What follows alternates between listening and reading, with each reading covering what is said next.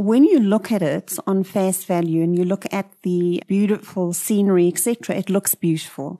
But when you look beyond, especially if you're riding around on a scooter, so you actually see these things and you smell the things, that is when I realized that, wait a minute, we've got a big problem.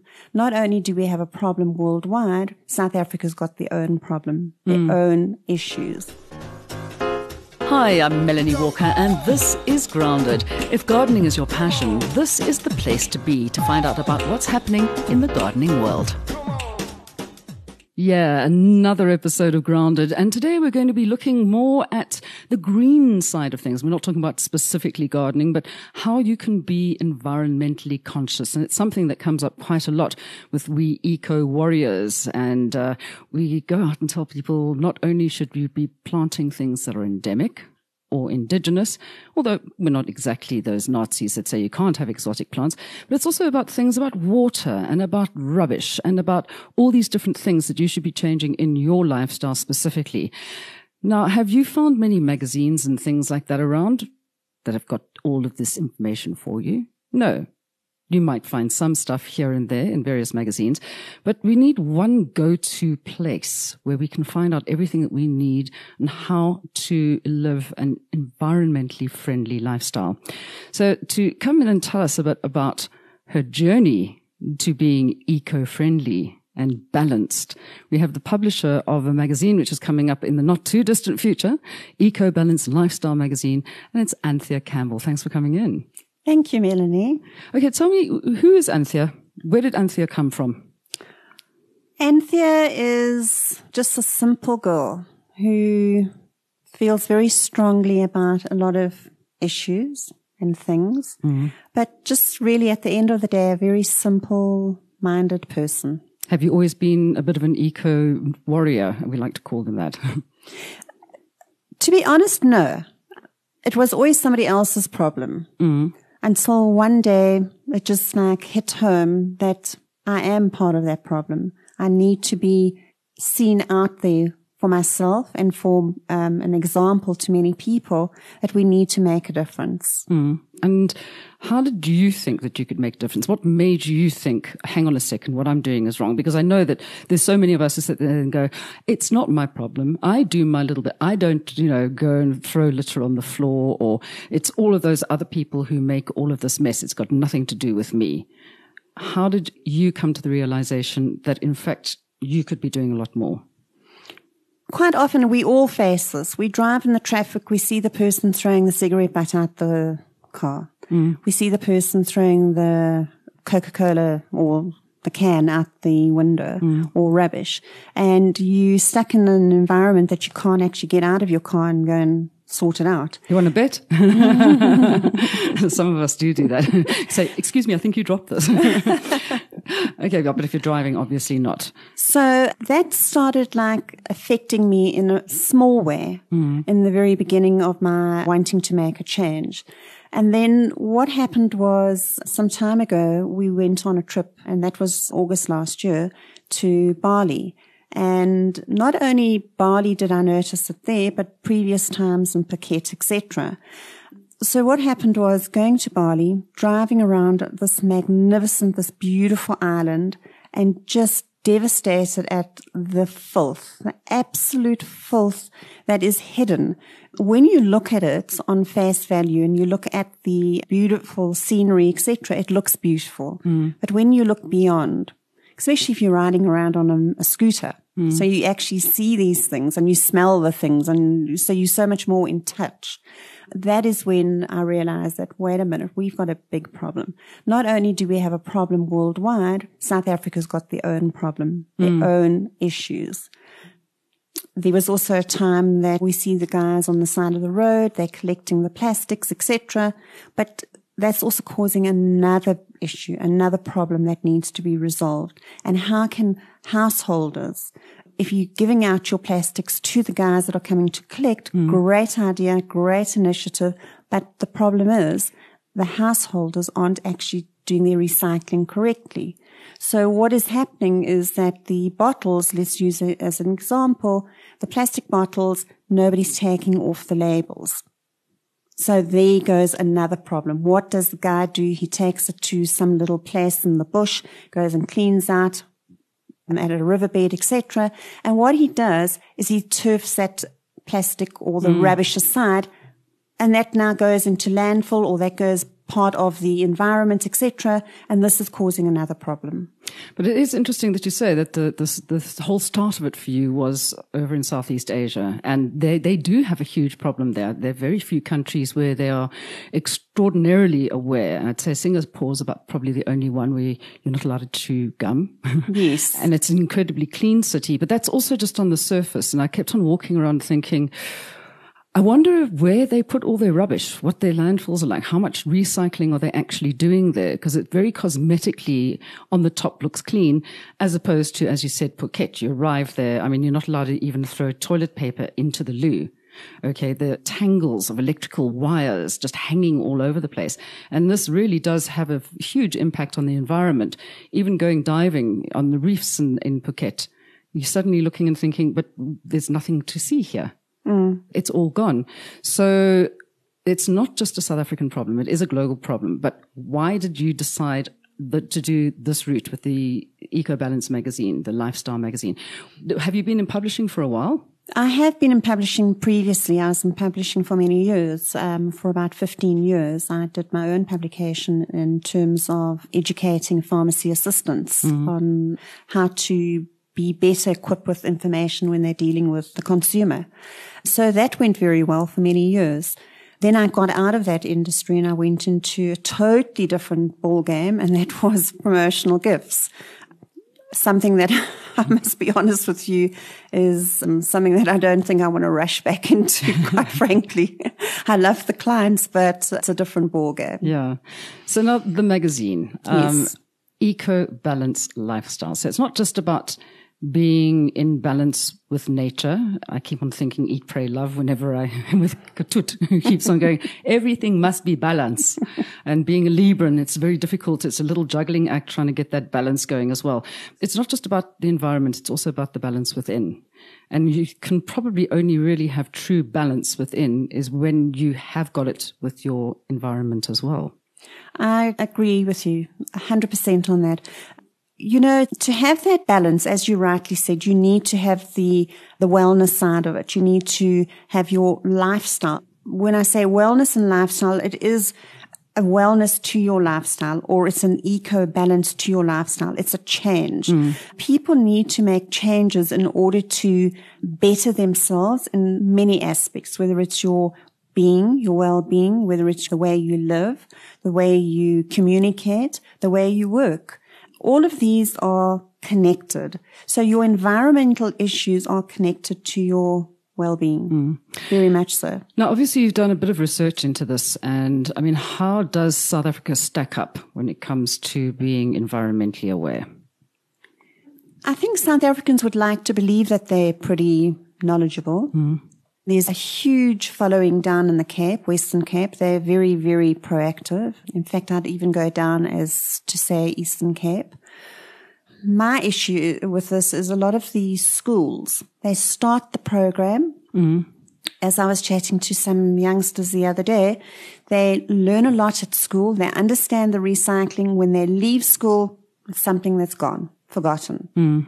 And that is a problem. So how do we encourage and how do we communicate to people?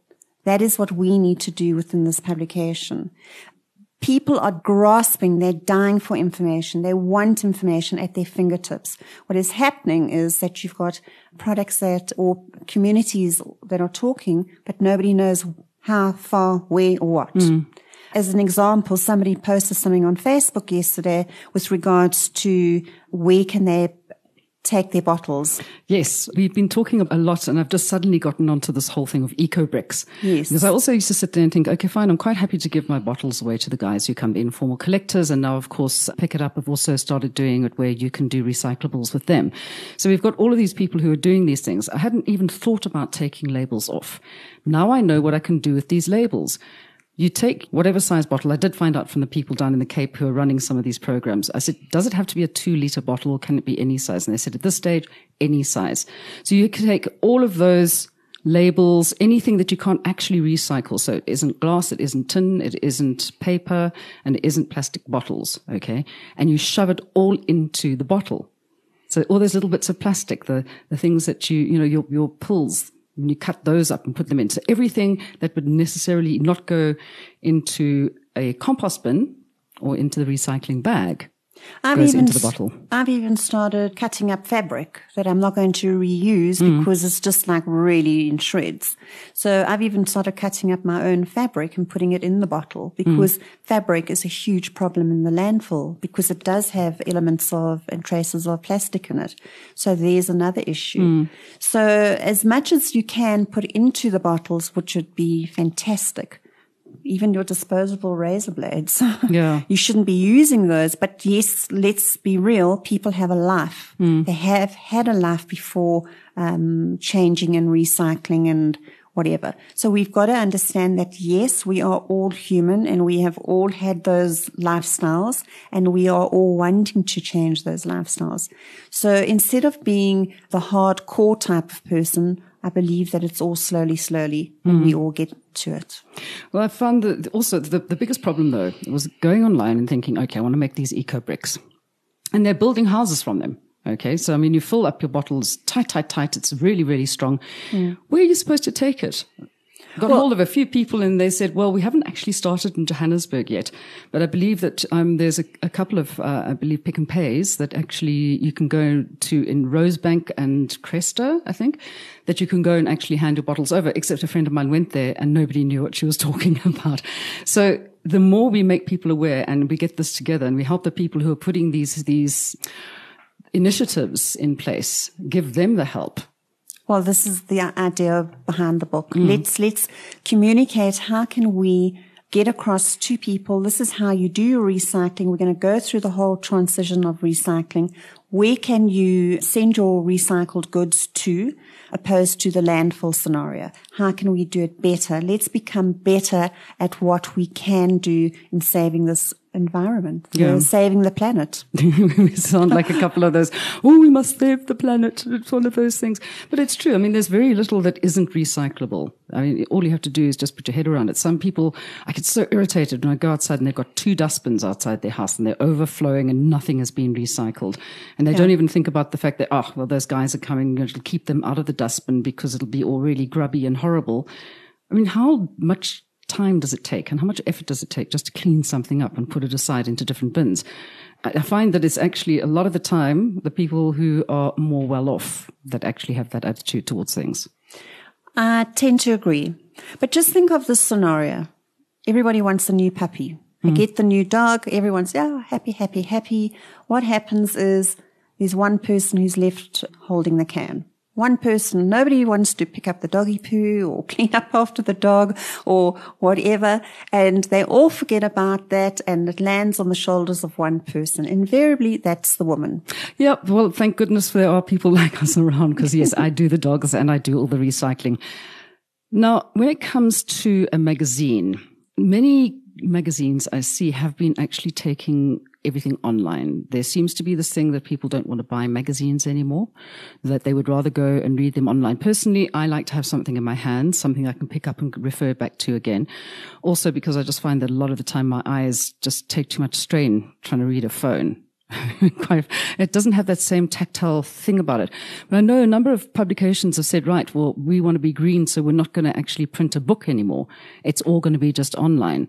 But there's also been studies that have been done where it's actually more somehow environmentally friendly to have a book, which is actually a physical thing in your hands, than to have it online, which it kind of is counterintuitive, that way of thinking.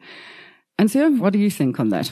Well, I had a look at that very carefully, and the last couple of months I've been chucking the idea around, do I go digital, do I go hard copy? At the end of the whole thing, we are going to go both digital as well as hard copy. The hard copy is going to be a smaller print run. At any stage, should we want to increase our print run, that is going to be determined by the demand of the publication. Why hard copy? So many people love to just grab that copy off the shelf, whether they're catching an aeroplane, whether they're going to sit down quietly at a coffee shop or whatever. They want to have their own time. It's their time they can escape. Trying to do that on a device is not as easy, or it doesn't have that kind of feeling that you really like getting engrossed in it as what you would with a hard copy.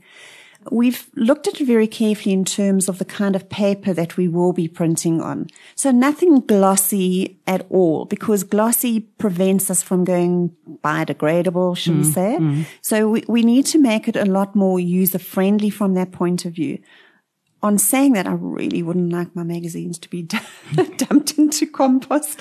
Well, they're going to go that way, one way or the other. But I mean, if it's a really, quality magazine, I know I tend to keep, I've got magazines I've kept from the 80s, believe it or not, because I liked the magazine, or I liked what was in that particular magazine, and I've kept them. Of course, one doesn't throw away Rolling Stones, so we should be actually looking at the same thing. This is not going to be a magazine like any of the others. It's not a gardening magazine. It's not a health magazine. It's not a fashion magazine. It's something completely different. And I think it's something which actually really speaks to not just the boomers amongst us, but also the youth of today in terms of how to be funky while still actually being eco-friendly.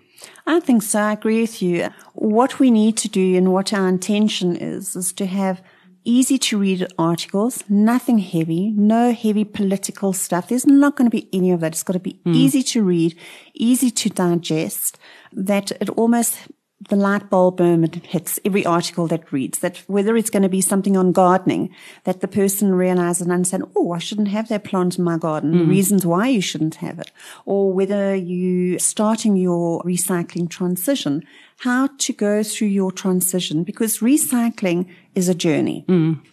And that's what we need to get across. And that's what we are going to get across. We're going to talk about things like know your symbols, understanding the symbols. Many people see symbols on bottles. They've got no clue what that symbol stands for. So we will definitely be talking about that. We'll encourage that. And that will always be an ongoing article. And there's also, there will be obviously things like, beauty and fashion from the point of view of what fabrics are coming in and, how you can be more environmentally friendly with your clothing and recycling your clothing as well. It's now, I know I've got teenagers and they would rather go thrifting than actually go and buy something new, which is rather pleasant. And then also the benefits of having a holistic, natural and organic approach when it comes to beauty and beauty products as well. Yes. We're excited about that. The one article that we will be doing is with regards to the makeup. And we're going to be talking about the beauty industry. No more lip service. We don't want lip service anymore. So if a company out there is making products that are, or the containers that can be refillable, hey, let's talk about it. Let's get it out there. People want to start making those changes and those shifts. Let's look at that. Okay. And there's also things like, we don't even think about it, e-waste. I'm so obsessive compulsive about any battery that goes down immediately gets taken around to the supermarkets where they have all those recyclable bins for light bulbs and this, that, and the other. I think everything in my house gets recycled, and it's just become my way of thinking, mainly because I really can't stand litter. And having traveled around the world and seen how bad it is in so many other places as well, I just want to do something about it here. Well, here's the thing. There was a huge campaign a couple of years ago about the light bulbs and then the batteries, etc. And that seems to have died down quite a lot. Where are those bins? What does one do with it? So to start something, you can't just be half pregnant. You're either going to do it fully, properly, or you're not going to do it. So at the end of the day, the consumer is really in a situation of not knowing and where to and how to. So if we can assist and give that information, that's what our aim is. Our aim is to help and change someone's perspective of the environmental issues on hand. Okay, but people also have to understand, if you're listening right now, that we're not a bunch of complete weirdos who only wear hemp clothing and not, those knotted sandals and don't drink coffee. well, some of us don't drink coffee just because we don't like coffee, but we're not those kind of people. We're just normal people who actually just feel that everybody should be making this difference. I mean, one of the things, palm oil's been in the news so much recently, especially with not just from the point of view of whether it's good for you or bad for you, and coconut oil as well. You know, should you be putting it in? There's people who say yes, then you get the stories about why you shouldn't have it in. It's also things about how the deforestation in Indonesia, when they burn the palm forests down in September, taking out the orangutans and the pall of smoke, and it's not just in Indonesia, it goes as far as Singapore, the whole way through Thailand for a whole month. You know, they've got that incredible smoky atmosphere where you can't even see a city block. And you have the Prime Minister or President of Indonesia saying, for the rest of the year, we are the lungs of the world. You can give us 1 month where we can go and burn our forests down. You wonder if that is a good example to be setting and how we can actually make people aware of what is happening in the rest of the world and what you can do about it as well. Exactly. I mean, it's being like somebody saying, well, I don't smoke, but I don't mind sitting in a restaurant where somebody is smoking and I become this passive smoker. It's the same concept. You either do it or you don't. You stop it or you just don't carry on with it. Yeah. So it's up to every single individual out there what they must do. And we also, when we're talking about having your life in balance, it also has to do with like things like gut health and how your body health is actually working, not just about exercise, but how people will eat and what is good to eat and where to eat something which is good. It's not going to be all just about being vegan, obviously. No. We're going to talk about the difference between being a vegetarian, veganism, plant-based, because those are 3 different issues that people tend to get confused. So we'll talk about that. We'll talk about, of course, we're going to talk about meat. I mean, if articles and recipes, we've got lovely recipes with meat. Of course, we're going to put it in there. This has got nothing to do with, well, because I'm now environmentally friendly and whatever, I've now got to become a vegan or a vegetarian or plant-based. It's got nothing to do with that. And those all add great. I mean, yes, they help towards climate change. Absolutely. And also about being aware of, if you're eating fish, where it's coming from and whether it's on the red list or the orange list or the green list, whether you can eat it or not, just to make sure that you're not doing the wrong thing. And, you know, maybe even pointing fingers at other people and saying, no, you shouldn't be having this. Why have you got this fish here? I think in South Africa, they're pretty good at doing that, apart from the poachers, obviously. Exactly. Now, what's happening is that there's a joke about that when you go to the fishmonger and you get your fish, he might say to you, but that fish has got more plastic. Yep. So, I mean, it's quite a daunting prospect if you think about it, that humans are now consuming more plastic. More plastic, and that's through the goods that they buy. That is a scary thought indeed. I mean, that's why so many of us are really keen on growing our own vegetables at home as well, or just our own herbs or whatever we can. And there has been in the gardening industry this incredibly huge groundswell of people wanting to grow their own.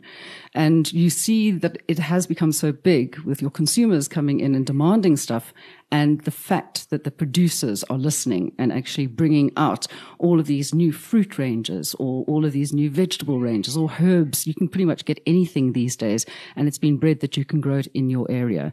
And everybody says, oh no, but I will only plant indigenous. And I'm like, you don't want to grow food, but I mean, there's no growing food apart from African traditional medicine foods that were initially kind of indigenous to South Africa or anywhere else mostly in the world. I keep on thinking about what on earth did Italians do before tomatoes got to them in the 1600s? What did they have for food in those days? This is a question. Point. Yes. I need to know these things. And before Marco Polo came and brought back spaghetti and pasta to the Italians, what did they eat? That's a good point. Truffles. So, I mean, the whole thing is not only to kind of get people to read the mag, it's also to get them to change their lifestyle. And it's also to get them to tell you what kind of things they would like to see happening and have a database of where they can take things to as well. What we are going to be doing is we're going to be talking about and interviewing organizations where they're making a big change, corporates that are making changes, and individuals. There might be some young school person who's really done this fantastic, innovative or come up with an innovative idea. We'd love to talk about that. If it's environmentally friendly, hey, let's talk about it. But if companies are making a difference, we need to talk about it. Let's talk to the consumer about it. Let them know about it. There are companies who's really looking at the eco-environment and their own working environment.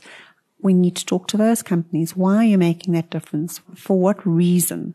And maybe there's a thought process behind the whole thing that it will start changing and rubbing off on their own staff. Well, I'll tell you what, we can change the world. We can. We can, just one person at a time. It's like eating an elephant. Not that I want to eat an elephant, but one can do it. Yeah, that's going to be a one bit bite big. at a time. Yeah. All right. So if people want to get hold of you, how do they do so, Anthea? They can get hold of me on Anthea at ecobalancelifestyle.com. Okay, that's fantastic. I've got the prototype of the book at the moment. The first issue and the kind of things that you can look into and see. Wellness section, yoga. I mean, I love yoga and Pilates, so I like the idea of that. How is that going to go down? Well, we're going to have somebody who's going to be doing the different steps in yoga, and I think that will be a lovely idea to how do you start doing yoga. And we will be talking to someone who does Pilates, who teaches Pilates. I've got a big smile on my face. Exactly. Okay, so there's lots of stuff. How to upcycle, how to recycle, how to build, how to garden, how to get your life in balance. Wishing you the best of luck with this. Thank you. And as Anthea said, if you want to get hold of her to get involved with the magazine, Anthea at ecobalancelifestyle.com. Don't miss out on it, and we'll catch you again next time. Bye-bye. For show notes and more information about this episode, go to solidgoldstudios.co.za/grounded.